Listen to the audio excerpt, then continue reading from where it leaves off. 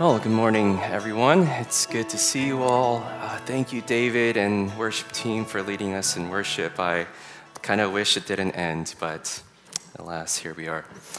Currently, we're in the middle of November, and I don't know if you're aware, but that means Christmas is on its way.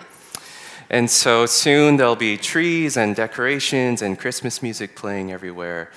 I love Christmas. I'm really looking forward to it. But for us as a church, we still have 2 Sundays left before the official start of Advent and the Christmas season. So we're going to have a short 2-week mini sermon series that we're calling The Greatest Commands. I've got a title slide for that. And during these next 2 weeks, we're going to look at what Jesus says are the first and second greatest commands in Scripture. Now, I want to begin this morning by asking you a question that is similar to the one that we just read. So, what would you say are the most important commands that guide you in your life? Or what rules for life, or what foundational beliefs have you built your life upon? For some of us, we might be able to name what these things are. But for others, it might be more internalized. We've never really taken time to think through exactly what they are. But whether we can name them or not, I think most of us do, in fact, have certain commands or life mottos or foundational beliefs that we've come up with that guide our lives. And this is what is being addressed today. We see someone coming to Jesus and asking this question: Teacher, which is the greatest commandment in the law? Now, of course, the context is 2,000 years ago, and the law that is being referred to are the Jewish laws and commands for the people of Israel. Now, in those days, for the Jewish people, their laws took on a much greater role in their lives than our laws today. So our laws today, they're geared towards punishments for wrongdoing, and they teach us mostly what not to do. But in Jesus' time, the Jewish laws and commands taught the people not only what not to do, but it also taught them what to do. The commands taught the Jewish people how to live. It wasn't just about legal punishments for crimes, but their laws taught them what to do and how they should live as the people of God.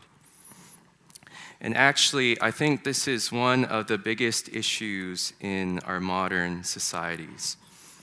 Most of us know what not to do. Our laws and our legal system make that pretty clear. But that's only half of what is required in life. It's only one side of the coin. People need to know not only what not to do, but they also need to know what to do in life. People need to know how and what it means to live a good and fulfilled life. And not only is this a problem for our modern societies, but it's also a problem for us in the church. I think many of us know what not to do as Christians. But how many of us know what to do and what it means to practically live out our faith every day as followers of Jesus?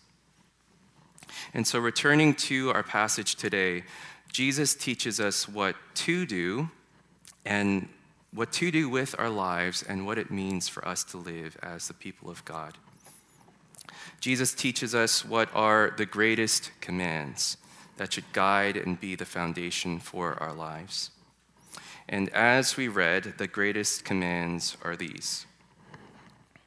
The first is to love the Lord your God with all your heart, with all your soul, and with all your mind. And the second greatest command is to love your neighbor as yourself. Now, this week, we're going to focus on that first and greatest command. And then next week, one of our church members, Barry Jung, will be speaking about the second command. But as we start this week, I think it's important to look at the passage as a whole and to notice how both commandments are about love. The greatest commands are that we should love God and love people. Jesus puts love at the forefront of how we are to live. And in fact, a couple verses later, Jesus says that all the law and the prophets hang on these two commands. And again, for the Jewish people, their laws guided them in all aspects of their lives. So when Jesus says that all the law and the prophets hang on these two commands, Jesus is saying that the entirety of our lives should be rooted in these two commands, to love God and to love people. It's all about love. Life is all about love. The greatest commands, the most important rules for life, and the foundational beliefs that should guide us is to love God and to love people. And one of the things that I love and appreciate about this passage is that these commands, they are simple and clear. They're not easy, but they are simple and clear. And there are times in life where that we'll all go through where life will seem anything but simple and clear. Instead, life will feel complicated and confusing. We won't understand what's going on. We don't know what decision to make. We feel lost, and we don't know how to move forward. And whenever I have hit those times in my life, I have held on to these two verses and clung to them, because amidst all the confusion and uncertainty of life, these two things, by the grace of God, I have been certain of. Jesus makes clear what are the greatest commands for me, the priorities for my life. First, God has called me and created me to love him, to love God, to seek him, to worship him, to pray, to follow after him with all my heart, soul, mind, and strength. And secondly, God has called me to love my neighbor, to love people, to serve, to help, to bless those around me. And my personal experience has been that as I have sought to obey these two great commands, God has always brought me through those times of confusion and uncertainty. And even when those seasons are long and hard and difficult, when you seek to live a life that is focused on loving God and loving people, there are blessings in the midst of those trials and hard seasons. And as you make loving God and loving people the priorities of your life, God will speak to you. He will guide you. He will faithfully bring you through and carry you to where he wants you to be. And most importantly, if you obey these two commands, God will transform you and make you into the person that he wants you to be a person of love, to be more like Christ, and to have the character of God in you. And as it says in 1 John, it says, God is love, and whoever lives in love lives in God, and God in them. If we live in love, we will live in God, and God will live in us. So may we live our lives focused on these two great commands to love God and to love people. Now, for the rest of our time, let's focus in on that first and greatest command, which is, again, love the Lord your God with all your heart and with all your soul and with all your mind. Now, an obvious question for those of us who want to obey this command is, how do we do this? How do we love God with all our heart, soul, and mind? What does it look like for us to love him? Loving God can seem like just a theoretical or abstract idea. But before we get to the how, I think it's important to establish the why first. Why should we love God? Because if we don't have a compelling why, it doesn't matter if we know the how. We won't be motivated to do it. So why should we love God? I think there are many reasons of why we should love God, but for today, we'll just look at two key reasons from Scripture for why we should love God. So the first reason why we should love God is because God is our Father and we are his children. In the book of Genesis, when God creates the first human beings, it says that God created Adam and Eve in his image and likeness. So as unbelievable as it may sound, in every single human being, there is something of God in us. We are made in his image and likeness. And we can see a glimpse of how this works when we as human beings have our own children. So I have an older sister, and she has two kids, my niece and nephew. And when I look at them, I see so much of my sister and my brother-in-law inside them. They look like them. And the reason for this is because my niece and nephew, they were created in the image and likeness of their parents. There are literally parts of their parents inside them. And it's the same way with us as human beings. We are made in the image of God. We are made different from the rest of creation. There is something of God inside of us, and that is why we are called children of God. And parents and children, they are meant to love one another. For a parent to hate their child means that they're hating themselves, because a part of the parent is inside the child. The child is made from and made in the image and likeness of the parent. And so God is our Father in heaven. We are made in his image and likeness. Our Father loves us, and we, as his children, should love him in return. It's the way it's supposed to be. That's what a parent and child relationship is supposed to be about. So that's the first reason why we should love God, because God is our Father and we are his children. The second reason why we should love God, and that the scriptures tell us, is because God is our Redeemer.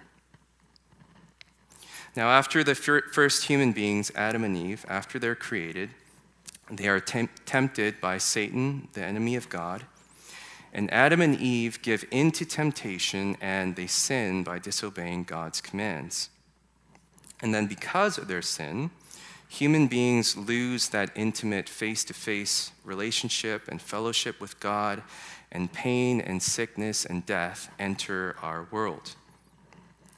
But God, as a loving Father, he does not abandon his children. And he does not leave human beings to the fate that we chose. Instead, God begins a plan of redemption.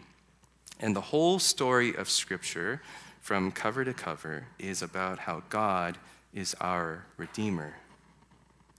God first chooses a man named Abraham and Sarah, and he says that through them and through their offspring, they would be a blessing to all the peoples on the earth. Abraham's descendants eventually become the nation of Israel, and God calls this nation to reflect God's character, his love, his justice, and to shine as a light to the other nations of the world. However, Israel, they fail to live up to this high and holy calling, and we see their kings and their people fail again and again, one after another, as they turn to idols and other gods. Now, I think that one of the misunderstandings that we can have is to see the story of the Bible like most other stories that we see in our culture. We might have the misunderstanding that the Bible is a story where there's good people and there's bad people, and there's heroes and then there's villains. And then we become confused when the supposed heroes like Abraham or Moses or David, when they start doing strange or morally questionable or just downright evil things. For example, King David, he slept with another man's wife, gets her pregnant, and then he tries to cover up the pregnancy by getting the husband to sleep with his own wife. And then when that plan fails, David just gets the husband killed, and then he takes the wife. So that's pretty evil. That's not what we would consider a hero or a good person. And that's why Jesus says in Mark chapter 10, verse 18, Jesus says, "No one is good except God alone." There are no human heroes in the Bible. There is only a good God, and then there is all of us, flawed, weak, broken human beings. And the story of Scripture is the story of a good God who continually shows his grace, his kindness, and his mercy to broken and sinful human beings. And so because humanity cannot redeem or rescue ourselves, God himself enters our world in the form of a human being. Jesus, God in the flesh, is born as a child to Jewish parents. And then at the age of 30, Jesus begins his ministry, proclaiming the good news that the kingdom of God is now at hand. And Jesus heals the sick, he feeds the poor, and he teaches the people that they should love God and love one another. And then Jesus, in his great love for us, he takes the sins of the world upon himself and experiences death on a cross, paying the price for our sins. And so Jesus redeems us. He sets us free from the power of sin, and he offers us a new way of life in which we are forgiven, filled with his Spirit, and empowered to live our lives the way we were meant to. Lives of love and goodness and purpose and meaning. And so I want to ask, have you experienced God as your Redeemer? Have you experienced Jesus as the one who redeems your life? And I think one way to tell is whether you can say that you love God or not. Because I don't know how you can truly experience God as your Redeemer and not love him. So let me try to illustrate this. This past week in the news, there were these beautiful scenes coming out of the city of Kherson in Ukraine. And the city had been occupied by Russian forces for 9 months. And during that time, the citizens, they were terrorized and tortured and beaten and killed. And then finally, this past week, they were finally rescued and set free by their own Ukrainian army. And so right now, I want to show you a short clip of what happened as the soldiers entered the city. So let's play that video right now. Sorry, could we go back with the sound?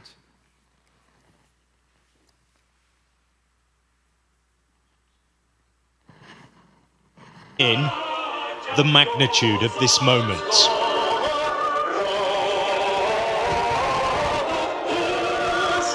As soldiers move through these scenes of celebration, they're given a hero's.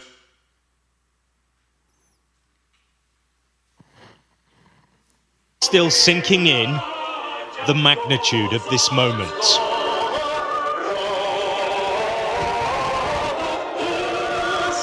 As soldiers move through these scenes of celebration, they're given a hero's feels good, and they are holding on to it tight. Hugely emotional scenes here in the centre of Kherson. They're playing the national anthem, and people in their eyes for coming in here and bringing it back under Ukrainian control. These people have lived under 9 months of terrifying occupation. It's easy to understand why they're weeping tears of relief and joy and clinging on to their liberators. All right, some technical difficulties, but I think you get the idea. I don't think it showed, but there was one man who ran up with a cigarette, and then he hugged the soldier and started kissing him. So that was pretty funny. So yeah, just really touching scenes, right? And you can see the love that the people have for the soldiers. And really, how could their reaction be anything less than love and adoration and gratitude? I mean, wouldn't it have been strange if the soldiers came into the city and the people didn't care at all? Or what if the people just ignored them and just went about their business as usual? We would think, don't you understand what these soldiers have done for you? They rescued you, they redeemed you. They risked their lives for you, and some died for you to be free. And it's the same way with us and Jesus. Jesus rescued us from our enemy, who deceived and enslaved Adam and Eve and all humanity. And Jesus redeemed us and has set us free from the power of sin and death over our lives. And so if we don't love Jesus, if we can't say that we love him, then I would wonder if you have truly experienced God as your Redeemer. Because when you personally encounter God, and when you experience him personally, truly as the one who has redeemed and rescued you and set you free, you can't help but to love God. It's just like the clip that we saw. The people can't help but express their love to the soldiers who had rescued them. Now, I just want to take a minute to speak to two types of people who may be listening right now. And the first is to people who have never made a personal decision to accept Jesus as your Savior and Redeemer.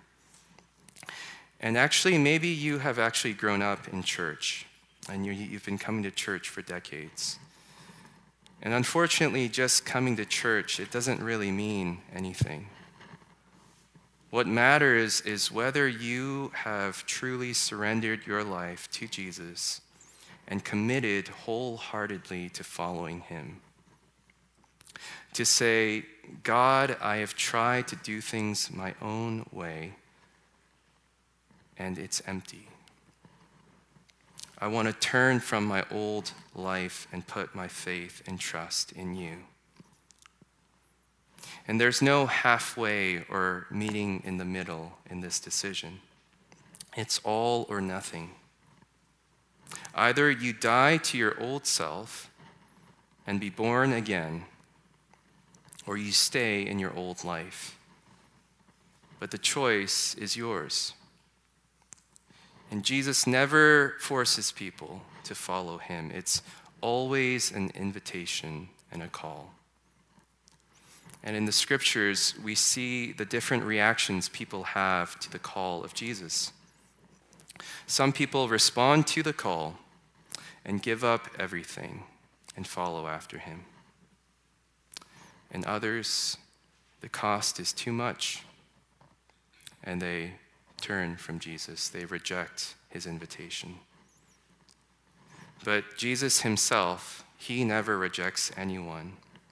And his invitation is a standing invite to any who wish to accept. And Jesus says in Matthew chapter 11, he says, "Come to me, all you who are weary and burdened, and I will give you rest. Take my yoke upon you and learn from me, for I am gentle and humble in heart, and you will find rest for your souls." So if you have never made a wholehearted commitment to follow Jesus, you can make that decision today. And if you came with a friend or a family member, just let them know that you want to start following Jesus. Or if you came to church by yourself today, a little later in the service, we're going to have our prayer team here at the front, and you can come up and share that you want to start following Jesus, and it would be our privilege to pray with you and help you on that journey. The second category of people that I'm thinking of are those who have made a decision to follow Christ in the past, and you have experienced the love of God and love for God as your Redeemer. But right now, that love has grown cold. You're not as passionate as you used to be. You don't love God as you used to. You're what the scriptures say is lukewarm. And God has taken a back seat to some other priorities in your life. And if this is you, I just want to encourage you to not stay in that place. Don't be content with a lukewarm or a half-hearted faith. The greatest command in all of Scripture, the most important thing in life, is that we should love God with all our heart, soul, mind, and strength. And so again, if this is you, and you know that love for God is not the first and greatest priority in your life, then make a change and make it the priority of your life. And a good place to start is confession and prayer. Just confess to God that you have been lukewarm, that you have not loved him as you ought to, and that your love for him isn't the first and most important thing in your life right now. I have a friend who just did this a couple months ago. For the last couple years, God hasn't been the first priority in his life. And a couple months ago, he was at a prayer and retreat place, and he just confessed to God, and he repented. And now he's in a much better place in his faith, in his walk with God. Confession is a good thing, and it will set you free. And then after you confess, you can be assured that God forgives you, and then you can ask him for help. You can ask God to help you to love him, and you can ask him to teach you what it means and to help you to discover how to love him with all your heart. And so this brings us to the last part of the message, the how. So we talked about why we should love God. And so now we can talk about the how. What does it look like for us to love God? And one of the key ideas that we find in Scripture is this. Love for God equals obedience to his commands. This is one of the key themes that we see throughout the Scriptures. So let's just take a look at a few passages. So in Joshua chapter 22, it says, "But be very careful to keep the commandment and the law that Moses, the servant of the Lord, gave you, to love the Lord your God, to walk in obedience to him, to keep his commands." In John chapter 14, Jesus replied, "Anyone who loves me will obey my teaching. And then in 1 John chapter 5, this is how we know that we love the children of God, by loving God and carrying out his commands. In fact, this is love for God, to keep his commands. So how do we love God? We love God by obeying his commands. Now, this might seem at first rather heartless. It might seem, too transactional. If I love God, then I must obey God. But that's not what is going on at all. So when we look in Deuteronomy chapter 12, Moses tells the people this. Moses says to them, "Be careful to obey all these words that I command you." Oh, sorry. Is this Moses? I think it's Moses, yeah. "Be careful to obey all these words that I command you, that it may go well with you and with your children after you forever, when you do what is good and right in the sight of the Lord your God." The reason why we are exhorted to obey God is so that it may go well with us and with our children. And those of you who are parents, when you tell your kids to not run in the street, or you tell them to brush their teeth every day, you know that you're telling them those things for their own good. It's good to not be hit by a car, and it's good not to have rotting teeth. And it's the same way for God and his commands to us. They are for our good.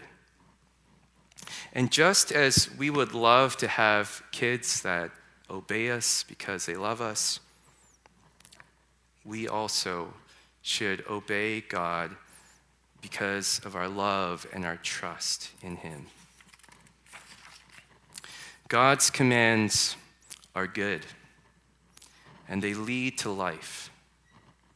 And the scriptures make it clear to us, if we love God, we will obey his commands. And of course, if we want to obey God's commands, we need to first know what his commands are. And if we want to know what his commands are, we need to be in his word, the scriptures. And so whether it's reading the Bible yourself, or using a daily devotional, or listening to sermons or podcasts online, it is vital that we have some kind of regular practice where we are learning and thinking about and seeking to obey and apply God's word in our lives. Now, everyone is different, and we all learn in different ways, and even in different seasons of life, you might need different things. So for instance, when I first started to grow in my faith as a teenager, I really struggled with reading the Bible because I just couldn't make sense of it. And so for me, instead of reading the Bible, I just devoured sermons. And I'm talking about listening to 4 to 5 sermons every day. And then over time, as I started to understand, the general kind of story of the Bible, then I could start to read the Bible on my own, and it actually started to make sense. So everyone is different, and depending on the season you're in, you might need different things. But the main thing is just to start somewhere. Try listening to a sermon, or try reading a book, or a daily devotional. And the key thing is that whatever you choose to do, after hearing and thinking about God's word, the key thing is to ask God to teach you and to show you how you can obey and practically live out what you're reading about, and practically live out his commands. Now, the last thing I want to talk about today is to sort of complete the thought equation that we just saw a couple minutes ago. So we saw that love for God equals obedience to his commands. And we saw through various scriptures the clear connection between these two ideas. But then Jesus, he takes it a step further and he adds on to this thought process. So in John chapter 5, verses 10 to 12, Jesus says, "If you keep my commands, you will remain in my love, just as I have kept my Father's commands and remain in his love. I have told you this so that my joy may be in you and that your joy may be complete. My command is this: love each other as I have loved you." And then just a couple verses later, Jesus repeats himself and he emphasizes again, "This is my command: love each other." And so much of Jesus' teaching are about how we are to love one another. We are to forgive out of love for one another. We are to feed the hungry and the poor out of love for one another. In fact, Jesus even teaches us to love our enemies, because our enemies are not really our enemies. They are human beings made in the image of God, and we are created to love one another. And so going back to our little thought equation, love for God equals obedience to his commands, and Jesus' command is that we have love for one another. And then if you take out the middle portion, what we get is that love for God equals love for one another. And these two ideas just happen to make up the first and second greatest commands: love for God and love for people. And this is actually why Jesus doesn't allow these two things to be separated. The question that was asked of him actually was only about the first and greatest command. They didn't ask what was the second, only the first. But Jesus replies by not only giving the first and greatest command, but he makes sure to include the second greatest command, which is to love your neighbor, or to love people. And so what does it look like to love God? How do we love God? Well, according to Jesus, we love God by loving one another, because this has always been God's desire for us as his children, that we should love one another. So let me close by just asking a couple questions. What is one thing that you could do in response and in obedience to these two great commands? What is something that the Holy Spirit may be bringing to your mind? Maybe the Spirit is speaking to you about getting into Scripture more, or maybe setting and establishing a daily prayer time. Or maybe the Holy Spirit is bringing to mind a person that you could love by serving them or helping them in some practical way. Or maybe God is speaking to you about reconciling with someone, making peace and mending a relationship. If we love God, we will obey his commands, and obedience requires action. It requires a response. And so if you hear and sense the Spirit stirring something inside of you, don't ignore it and don't quench the Spirit. May we all hear and obey God's commands, for he is good and his commands lead to life.